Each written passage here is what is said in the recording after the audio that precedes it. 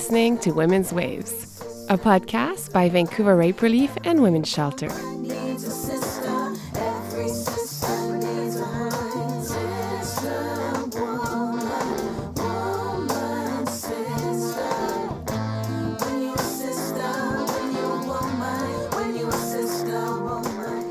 My name is Florence B-Lepage. Thank you for listening.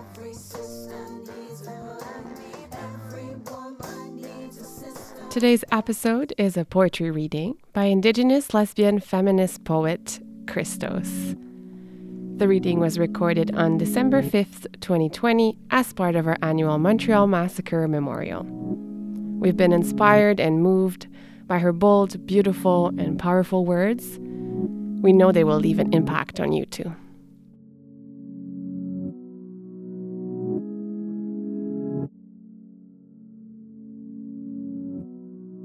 This poem is dedicated to Ayofemi Folayan, who is an amazing writer that I had many conversations with about anger and race. And in fact, it's dedicated to her because I wrote this actually in response to some of the things that we had been talking about. They are always telling me I am too angry, especially when I mention land theft or rape or genocide. They go to therapy to understand themselves, pound anonymous pillows safely with a stranger in the closed room of proper behavior. There is no pillow I'm angry with. As far as I'm concerned, I'm too tired to be angry enough, angry that I can't go anyplace without seeing demeaning images and outright lies about Indian people. I'm livid that we can't even keep the few pitiful acres we have left if they happen to have uranium or copper or coal. Furious that I never feel safe alone on the streets. Angry that other people of color are sometimes as oppressive as whites because whites taught them everything they think they know about Indians. Riled that an Indian friend asked me why I hang out with all those Black people, angry with myself that I wasn't fast enough to say, why do you hang out with all those damn white folks? Steaming mad that 1 million people in our country, which is no longer in a recession, have no place to live. While office buildings sit empty for years. Enraged that you can buy a submachine gun in Florida, about any other kind of gun any place you want, while the army and the cops amass more than enough weapons to kill every person on earth. Furious that my cousin got shot in the head and lives now barely able to say his name. I'm mad as hell at school, crack, and child abuse. I could easily kill several million random white folks just to feel a little balance on this poor earth. But I've known since I was little that no matter how many of us they kill, it's only okay for us to help them kill other brown folks, or to cheat each other, or hate each other, or to buy stuff and imitate whiteness, or to act like our own people are the real problem, and we're above it all. This is the pillow I'm hitting without any repercussions. Angry that women are in therapy while men have increased tenfold raping and murdering. Furious with child porn. The use of children to sell toilet paper and laundry soap, spitting with rage at intolerance, starvation, waste, greed, all of which are reflected in myself despite my efforts to seek balance. Boiling mad at my inadequacies and terror, raging that I'm still tortured by terrible nightmares, more than 40 years after I last saw the man who raped my childhood into razors and nut houses. A man to whom nothing has happened or will happen. A man who did it to many children. A man who my uncle handed me a picture of and said, "This is when we were all such a happy family," though she knows what he did. A man who even my closest friends tell me I shouldn't kill. They're wrong. Furious with the beaten parents who didn't protect me because they didn't think I was worth it or that they were, who beat me to shut me up. Enraged that the black medical student was suspended for punching out a white one who wore blackface to a party as a joke. Ha ha, it's so funny when you pretend to be one of us. Ha ha, we're not angry when you do any damn stupid thing you please and punish us for our feelings in the matter. Ha ha, we love it when you buy your children fake teepees and headdresses and books by whites of our stories with pictures of us as pink, charming savages. Ha ha, we're so happy you want to get rid of us so you can have all our stuff and rename it and explain and defame it. I'm enraged with every lying son of a turd who takes our taxes to go to Bermuda and relax after spending our money to murder whoever is the current enemy, and it's sometimes us. I'm spitting with rage that most of my friends can barely scramble by. I'm angry that I can't sleep, that I hate myself, that I can't write as well as I want, because I'm so damn angry I can't breathe. Furious that nobody else seems to be angry and they don't want me to be either. Enraged at this whole sodden, rotting mess they keep calling civilization, as it poisons the air and the water and kills everyone in its way, which is so barbaric as to lock up its elders for the crime of not being able to take care of themselves. Who thinks of age as disease instead of wisdom, which persists in calling queers sick or depraved or immoral, despite the so-called separation of church and state, which doesn't exist. Red hot that I have to defend my anger, that sometimes I'm the nice one in comparison to an even angrier woman, and then I'm treated with more respect, which demeans us both. I'm sick to death of blank eyes, zombies, nice girls, and lesbians who take drugs so they won't be depressed. As though depression is bad when it is a very rational response to our lives. And I have spent my life living inside numbing depression, without drugs, gritting my teeth through another hour and resisting suicide with my bare hands because I can't bear to let them win. When so many of my loved ones have blown their brains out in despair. I'm disgusted with drunks and everybody who thinks they're alive only to please themselves, even though some of them are my friends. I'd like to kill reality, which I don't understand. I want to blow up every stupid university pretending that it is teaching something new when all that's happening is that students are usually treated like fools until they care only about a piece of paper and whether I have a piece of paper or not. All the pieces of paper, all the degrees are burning up in my anger. Everyone will have to face each other as human. I'm sick of everyone who asks, "What do you do?" as though some corporate title or college BS is an identity. I want to tie up all the white supremacists into crosses, set fire to their hatred.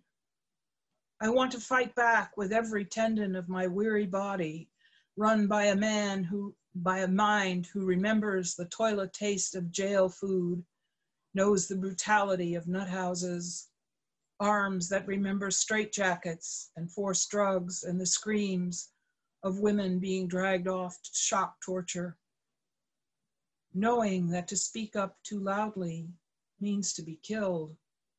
Because decent people beat pillows or their wives instead of racism or hunger, because the idea of being nice is more important than the idea of being real. It's the cotton candy we've all been eating until I, at least, am sick to death. I'm furious with English-only laws, with Japanese bashing celebrated as some kind of special, holy, clean-cut sport. Furious that anti-Semitism is as respectable as ever. And anybody who wants to talk about it must be a pushy Jew. I could kill those thousands of people who claim the Nazi Holocaust didn't happen. I'm angry that as these words rattle out of my mouth, I'm already cutting them back, cooling them off, taking the sting out because I'm afraid of what I might do if I hear one more damn time. Why are you so angry? Raging that common sense and kindness are passé, not quite with it. Angry that breast cancer kills twice as many women as men who have died of AIDS, SIDA, but we're all still paying attention to the poor men, as usual. I'm blowing my top about clear cuts, abuse of resources, abuse of workers, tortures of animals for testing cosmetics, with the terrifying idea that wearing fur makes a woman sexy or special, with the largest slave labor force in the world, which is called the US Bureau of Prisons. Sick of everyone watching light-filled shadows on a screen more important than life, that your average citizen spends more time adopting those shadows, enduring them, than speaking to their own children. I'm furious with my incoherence, my inability to affect almost everything in my life. I'm angry with everyone who said some appallingly stupid thing about peace pipes or powwows or totem poles or teepees. Furious that the accepted ways to solve our pain are to pay somebody to listen to us, or to adopt some party line without deviation and preach it to everyone else, or to get high, or to buy yet another piece of crap we don't really need, or to disappear into games. Angry with organized and disorganized religions which fill people's lives with ignorant laws or hocus pocus, or convince them that pain is holy. Although I reserve most of my venom for the Catholic Church, which ruined my life with lies I'm still unraveling. I'm angry that none of us lives to our potential, that we're frightened into being the least we can be to survive. Outraged that so much is swept under rugs that we can barely walk, furious that almost everyone still uses the word blind to mean ignorant or insensitive or clumsy. That millions of trees are slaughtered to print romance novels or spy chillers and every kind of Wall Street garbage until I'm ashamed to put words to paper at all. Most of us can hardly function, poisoned by corporate nonsense, assaulted with unnecessary chemicals, making somebody who hates us a nice fat profit. Angry that my back hurts all the time from cleaning the houses of the lazy wealthy for 20 years, not one of whom is as intelligent, creative, or powerful as I am. Angry that I'm going to die this angry and probably not be able to change a damn thing. Enraged that every place I go is inaccessible, even when they've altered the bathrooms inside because it's the law, when a chair still can't get up the outside stairs or in the door. At the Braille signs inside elevators, when there are none outside it. Furious with ignorance and apathy, those smug cousins in every family, I can't shut my heart to the pain thudding all around us. Here in my hands are all the faces of those I've seen begging in doorways, on freeway ramps, on sidewalks, begging for change for a meal or a drink, whose desperation is now against the law. This is just the scratched, raw surface of my anger, which is fueled by the righteousness of knowing we don't have to live this way. We could embrace our profound connections and our deep differences, learn from each other, honor each other, begin to live without torturing. If you aren't as angry as I am, we probably shouldn't try to talk to each other because I'm furious with your fear of anger. I'm angry that others are always telling me that they feel the same way I do, but they're afraid to say so, or they don't know how, or they lose their job or their lover. If you can speak, you can be angry. If you can't speak, bang your fork. If you're furious with me because I haven't mentioned something you're angry about, get busy and write it yourself. There is no such beast as too angry. I'm a canary down this mine of apathy, singing and singing, my yellow throat on fire, with this sacred, holy, purifying spirit of anger. This poem is for Dee Johnson, who's now in the stars. When I knew her working at Women for Big Mountain, she was a character. I absolutely adored her. She was so wild. There was a way in which all of this had never touched her soul. She was just Dee, and you better get fucking used to it. So this is for Dee Johnson. I am not your princess. Sandpaper between two cultures which tear one another apart. I'm not a means by which you can reach spiritual understanding or even learn to do beadwork. I'm only willing to tell you how to make fry bread. 1 cup flour, spoon of salt, spoon of baking powder, stir, add milk or water or beer until it holds together. Slap each piece into rounds. Let rest. Fry in hot grease until golden. This is Indian food only if you know that Indian is a government word, which has nothing to do with our names for ourselves. I won't chant for you. I admit no spirituality to you. I will not sweat with you or ease your guilt with fine turtle tales. I will not wear dancing clothes to read poetry or explain hardly anything at all. I don't think your attempts to understand us are going to work, so I'd rather you left us in whatever peace we can still scramble up after all you continue to do. If you send me one more damn flyer about how to heal myself for $300 with special feminist counseling, I'll probably set fire to something. If you tell me one more time that I'm wise, I'll throw up on you. Look at me. See my confusion, loneliness, fear, worrying about all our struggles to keep what little is left for us. Look at my heart, not your fantasies. Please don't ever again tell me about your Cherokee great-great-grandmother. Don't assume I know every other Native activist in the world personally, that I even know names of all the tribes or can pronounce names I've never heard, or that I'm expert at the peyote stitch. If you ever, again, tell me how strong I am, I'll lay down on the ground and moan, so you'll see at last my human weakness, like your own. I'm not strong, I'm scraped. I'm blessed with life while so many I've known are dead. I have work to do, dishes to wash, a house to clean. There is no magic.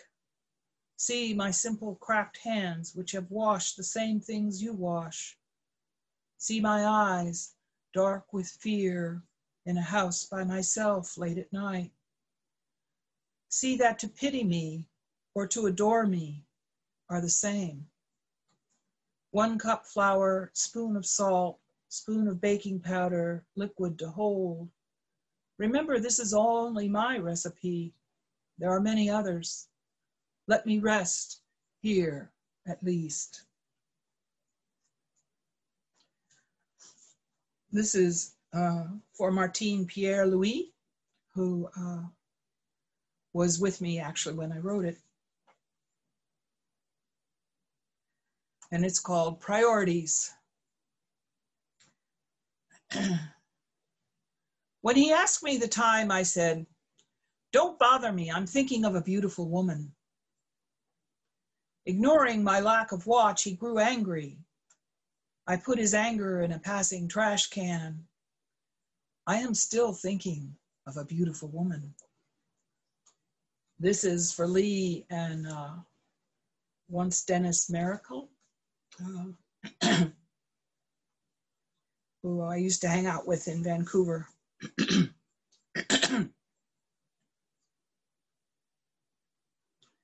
I was minding my own business on a ferry when a white man with distinguished silver hair and a gray pinstripe suit and cigar just called me ugly for no reason at all as I walked past him on my way to the toilet. I lashed back, "I'd rather be ugly than stupid. Get out of my way." Which was dumb to say, but they always catch you with your pants down, your mind on other things. He had the nerve to say, "My good manners prevent me from saying that to you." I should have punched him a good one in the gut. Everyone was staring at raised voices. I didn't dare hit him because they were all white and impeccable too. Between my black sweatshirt with a hole in one elbow and his tailor-made wool, who do you think would go to jail? Between my job as a maid and his ordering others around, who do you think the judge would listen to? Between my arrogance and his, who is right? He may well be the husband of somebody I've cleaned for. The other day, a husband referred to me as a character with scorn in his voice when I called his wife, his hand not quite covering the receiver, probably deliberately. Heart pounding, tears turn to rock crystal. Spasmodically, I clench and unclench my fist, body shaking. It's a good thing I'm going dancing. I hope I don't spend hours hearing his voice and feeling ugly. The good manners in this country are enough to kill you. This poem is for Bonnie Blackwolf, who is also in the Stars. She was one of the people who died of AIDS. It's called One Fool to Another. When the owls called to us, we rode through a breaking dawn sky, beadwork patterns racing between our fingers. Our hands spoke when the small birds sang so sweetly, closing our long night of stones, words, memories, women in common. You entered with a soft feet spirit. We called to one another in voices of owls. We called to one another in morning songs. I heard the trees shake a bouquet of snow to the ground, both of us far from home. We rode to where I live, to the Three Sisters Mountains, to deep green hills where you live, to stones we leave behind. We called to owls from our horses. We called to the snow, to the indigo sky. We were so beautiful, everyone thought the sun was rising.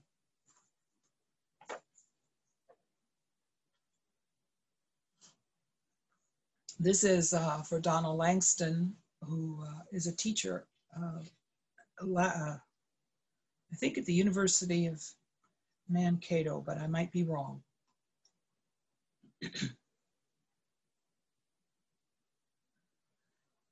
On my way to Washington, D.C. to speak for lesbian rights, it all started when I agreed to lecture 200 students at the university on anti-racism.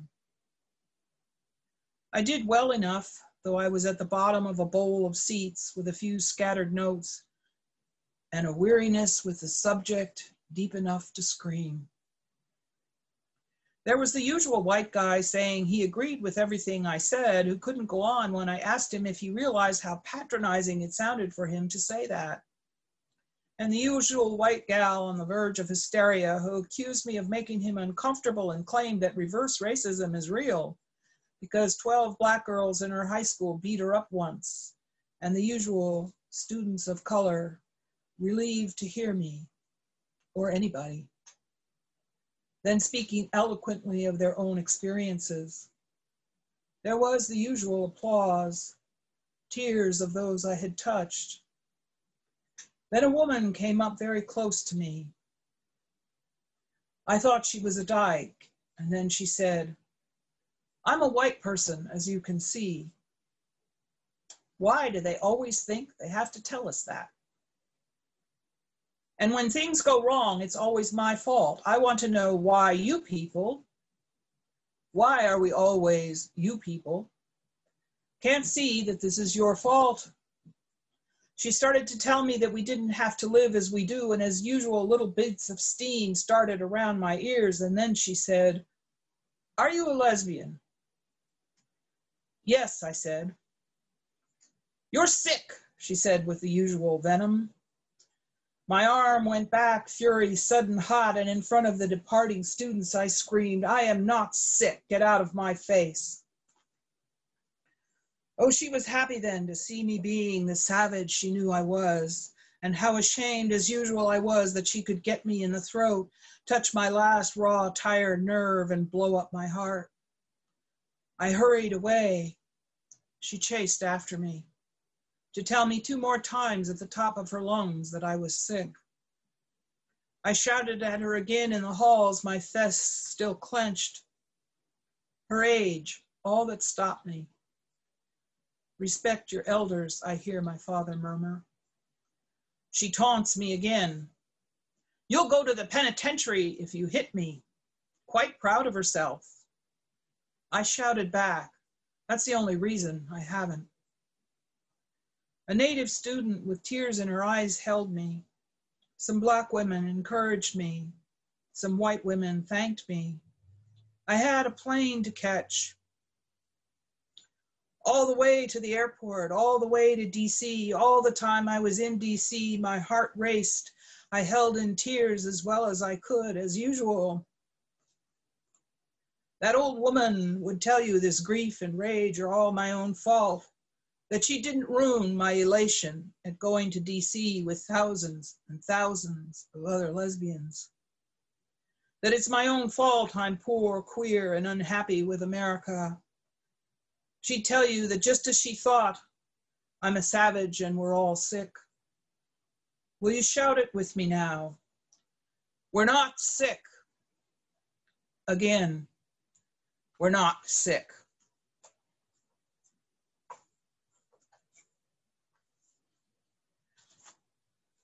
There was a time when newspapers had personal ads in the back. I don't know, they may still do that, but at the time that this happened, there was, I used to amuse myself on the toilet reading the personals ads. They always gave me a big chuckle because they actually believed that you could write anonymously to everyone in the world about what you wanted and that somehow you would get it. Anyway, so I wrote this personal ad with my tongue deeply embedded in my cheek. And it's called Dream Lesbian Lover. Dream lesbian lover is there when I get home from work, but allows me silence to unravel, or better yet, isn't there, but has left a note and a little surprise. She rubs my feet for hours. She wants to love me till I can't stand no more, and she rolls over to me, so sweet. Dream lover cooks me hot meals and washes up after. Never arrives without flowers and only brings my favorites. Dream lover has long fingers, a patient, playful tongue, and thrives on 5 hours sleep a night. She could play the harmonica, weave pine needle baskets, bead me a wedding sash, write me lust poems and love poems. Dream lover has eyes deep at the sky, feels herself in others, feels our connecting bones, rises early in the morning to make the best rich coffee. Ah, she could bring you to your knees with a look, and does. Dreamy woman has a bed of lace and roses and home. She could build a fire in the rain, could always fix my car for free, could call the dentist to make my appointment, iron my shirt when I'm in a hurry, knows how to make chocolate mousse, chocolate silk pie, black bottom cupcakes, molasses cookies, sour cream cake, lemon pound cake, and fresh mango ice cream. Oh, such a creamy, dreamy one. She's showing up tonight with a butch pout and a femme slink, a tough stance and a long knowing. Dream lover. She won't have any other girlfriends, but won't mind if I do. I wrote this poem out at La Push when I was there by myself to write. And I dedicated it to a dog called Oopie, who came the first night I settled there and stayed with me. And I thought that for the week that I was there that Oopie was, well, I called him Nuzzler, but his real name was Oopie. I thought he was a stray, and I was trying to decide whether or not I should take him home with me and feed him. And on the last day when I was there packing up my car, this guy comes loping around the corner and he says, "Oh, I see you got Oopie." And I said, "What?" And he says, "Oh, that's my dog, Oopie." And Oopie barked and ran off with him. And it was very amusing to me that Oopie stayed with me the whole week when I was writing. And I actually bought a bag of dog food and fed him. So when I wanted to publish this piece, the editor at Press Gang and I had a big fight about it. She considered it a bad piece of writing and did not think that it was worth publishing. But I wouldn't give in. And so that's how come we have It Was a Saturday. I was spending the weekend with them, probably to babysit that night. My mother often arranged these visits. Her sister had 6 children. They needed help. I was my mother's oldest. He was like a father to me. They said he spoiled me, really. He'd convinced me I was in love with him, so my reluctance was hidden even from myself. We went out to work at one of his mansions in the old green truck where sometimes I jack him off or suck his dick in the parking lot down at the old Sutros Baths. It was still an ice skating rink then, before it burned down the last time. His clients were in Europe. He was caretaking. It must have been late summer. Don't remember how old I was, maybe 13. It had been going on for a while. I didn't think I had a choice. Like cooking dinners and cleaning house. He turned on the sprinkler system and then took me down in the basement. Years before, it had been the servants' quarters. The old iron bedsteads and mattresses and dressers were still there. No sheets or blankets, but trinkets and faded things left behind. Dull lavender silk violets in a mashed bunch on a chair. Cobwebs, a gray ribbon that had once been pink on the floor. I was wandering in the different rooms, imagining what it must have been like to live with one tiny barred window to the sun, underneath the ground and the people one served for probably 14 hours a day. Was this the cook's room or the upstairs maids? How old were they when they went into service? What happened to them? Are their children alive? Does anyone remember these rooms? The people upstairs are so rich that they allow them to decay. They don't need this space for anything. All the help lives outside now. No one is sheltered here. I wanted to cry down there even before what happened next. He wanted to fuck again. That was what he usually wanted. It was always there under the friendly words or smiles or hot apple pie treat at Zim's. I didn't like him fucking me. It hurt terribly. He could make me come with his tongue or his fingers, but never with his dick. I turned into a rag doll when he fucked me, numb. My arms are still asleep. It was what he wanted to do. You go along with adults or they beat you. That's the way life is, isn't it? So we started to fuck. I don't think we took off our clothes. It was cold down there and we couldn't stay long because he had other lawns to water. I was helping him. At the end of the day, he would give me $5. I was so proud of that money. It helped out at home and bought my school paper. Somehow he realized that I had fucked some high school boys since the last time he'd been at it. I was bigger inside or something. Now I wonder if he really could have known. He yelled at me, "Did you do it with somebody else?" I can't remember if I lied or told the truth. He hit me, black eye, yelling and more yelling about how I had betrayed him. I was a whore and couldn't be trusted. Did I cry? I cry sometimes to make people leave me alone. Or did I just stand there and take it, as I also do, thinking it will be over faster if I just let them rip? He left in a fury. I was afraid he was deserting me. I didn't know how to get home from there. It was the rich part of town with no buses. They'd call the cops if they saw me wandering around by myself. He was probably only clipping the bushes or raking the ground or something to make it look good to anyone who might be watching. Wanted to kill myself. Saw a rusty razor blade on the dresser. Tried to cut my wrist, saw it away unsuccessfully, though there were beads of blood. It was too dull. I didn't understand that it doesn't work even with a sharp razor. You have to cut higher up where you can get an artery. That's the first time I tried to kill myself. I got better at it as I got older, but didn't succeed. I still think about it as a solution to being in pain or numb. I write to thaw myself. He came back, more yelling. I was a no good, useless cunt and a stupid fool. What did I want to go do that to myself for? I didn't have the sense mon Dieu gave me. More hitting, threw my clothes at me, so I must have been naked by then. He liked to look at my breasts. Get dressed, you can do that right, can't you? This is the man who really loves me. Look at all he goes through for me. I believe him, not that different from my mother, who when she screams at me and hits me, says she loves me. Old Dad, too. Isn't love being hurt until you can't take it anymore?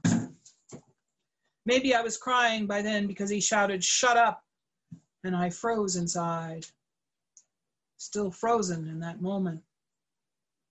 Is he going to kill me because he's sick of me? I can replay it, go back to the dim light of that room, dust, shiny, corroding mirror, losing its silver on the back, ticking striped mattress with buttons whose prints were still in my back. I can feel the scratch on my arm, which would later be attributed to rose thorns and my clumsiness. Glad my mother never paid attention to me because she wouldn't notice the black eye. Worried my aunt would. I'm only supposed to fuck one person, the one who owns me, but to feel alive and free, I have to fuck others. Then it feels like I'm choosing to fuck instead of having to.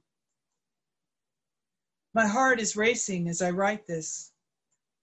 He'll show up on this porch hundreds of miles away to shout that he loves me. I can't write this, that I love him too. I'm betraying him.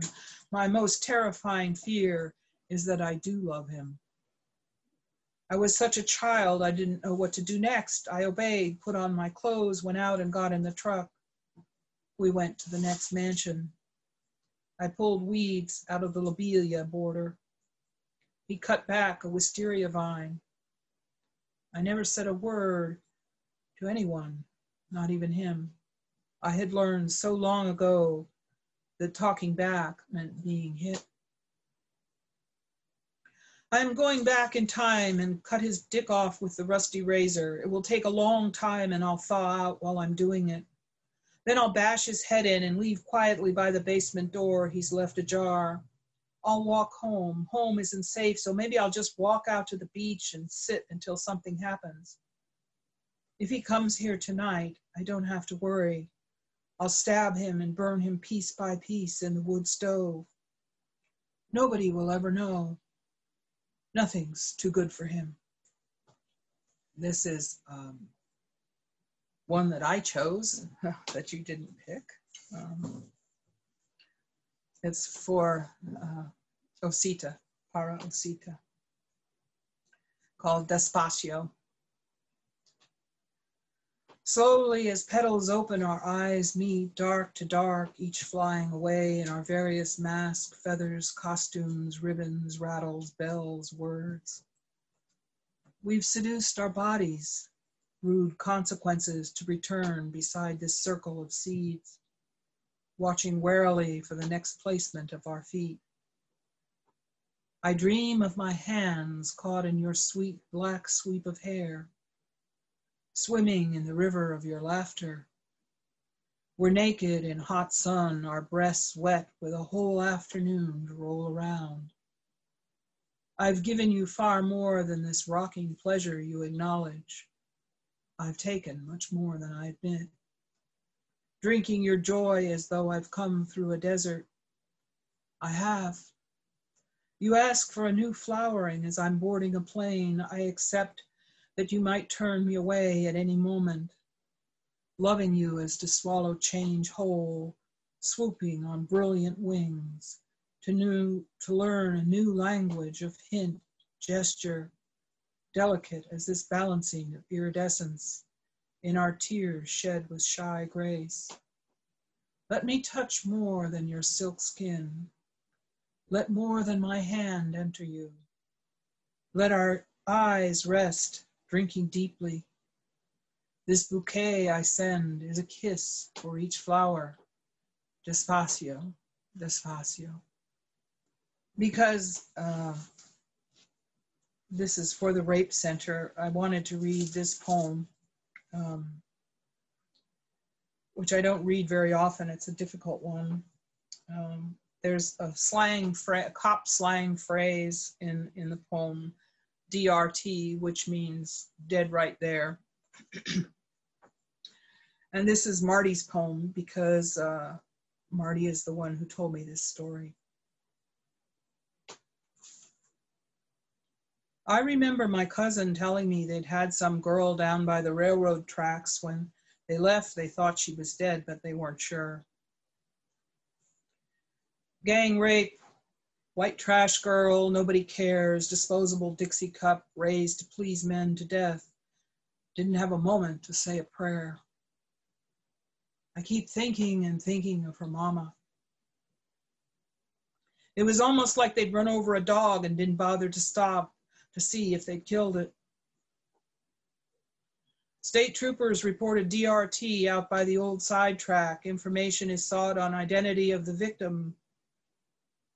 A white female, approximately 18 to 20 years, brown hair, about 5'4", 110 pounds, wearing a pink flowered cotton dress. Shoes and purse missing.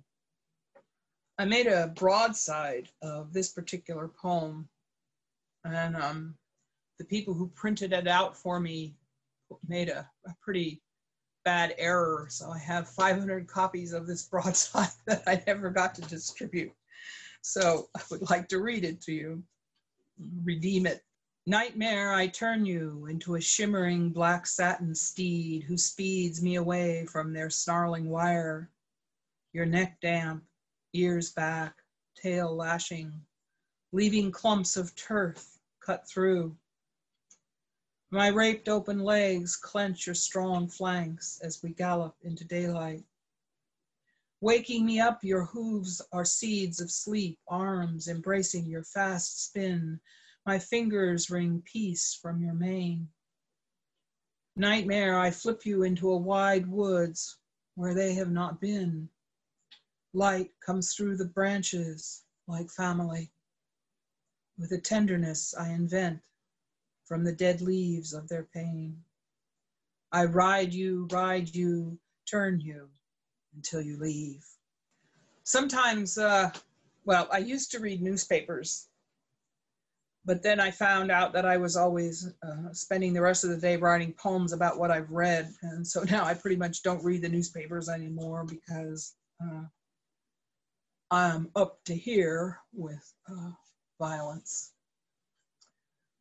So this is a poem that came from a newspaper article. And as usual in these things, they give the terrible story and then you never hear anything else afterwards. You never know what happened to the person. Did they survive? there's a real brutality about newspapers that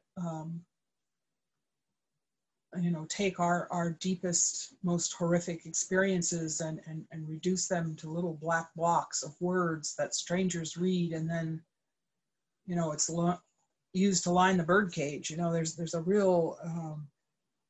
really profound colonization disconnect in how newspapers are in our lives. Now I get the newspaper and I scan it to see how bad it is, whatever Trump is up to. Fortunately, that's going to be over soon. We've been dying to get rid of him for 4 years. At any rate, I like the crossword puzzles, so I still get the newspaper. But a lot of times it goes into the recycling bin without getting read because of pieces from it, like this poem. Only a small patch of her hair and her feet have survived unburnt. His attack on her with gasoline and match. He was mad at her about something.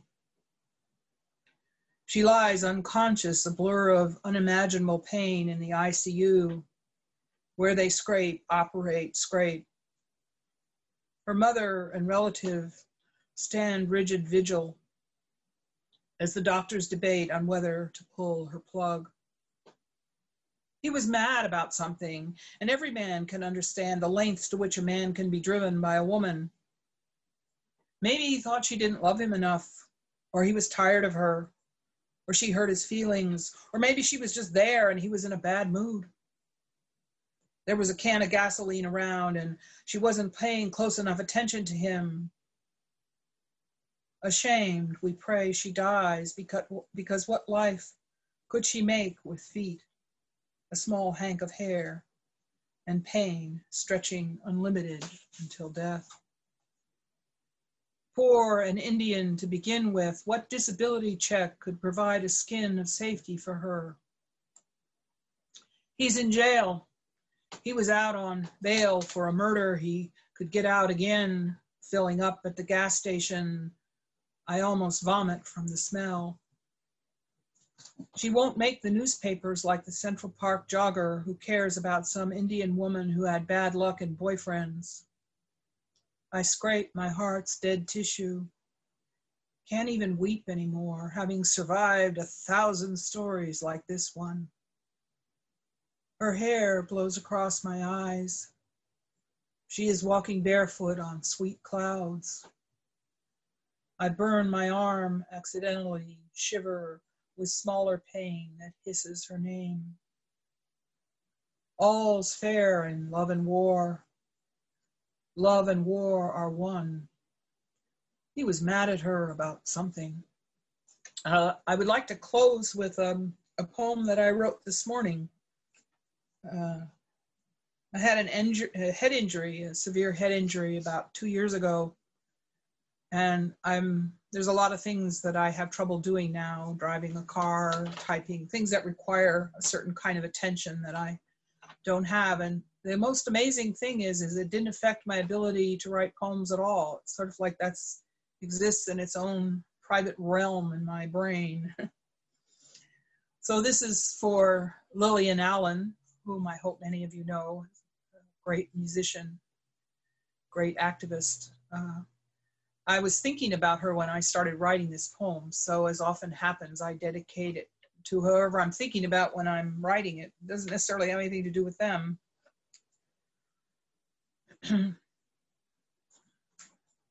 I weep every day for the dead, none of whom I've known. Sometimes 2 or 3 times a day, often for an afternoon. I see no other grief around me as daily life blinks on, interrupted by ads for drugs. In the beginning, I was ashamed to be so moved by this loss of people to whom I have no connection, other than the desire to live, probably as deep as mine. A paper inexplicably falls to the floor, caught in an unexpected flurry of air, sudden as death. Now I let myself sob whenever the loss comes, cooking and washing with tears. I don't have to explain my sorrow or justify or criticize. I weep because someone has to. Miigwech.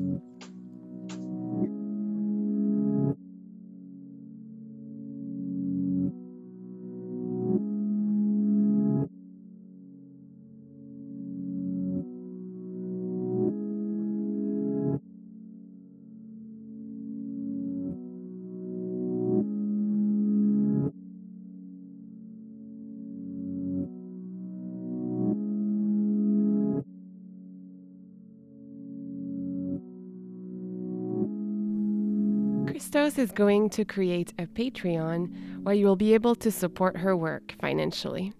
Check out her Facebook page for more details. Her books are out of print, but please contact us if you would like to know how to buy them. Visit raperiefshelter.bc.ca for our email address and phone number.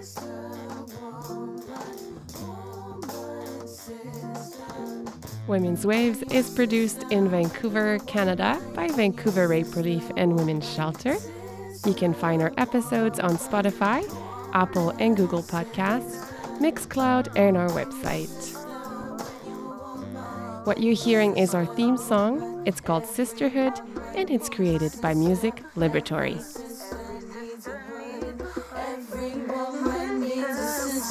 Every sister needs a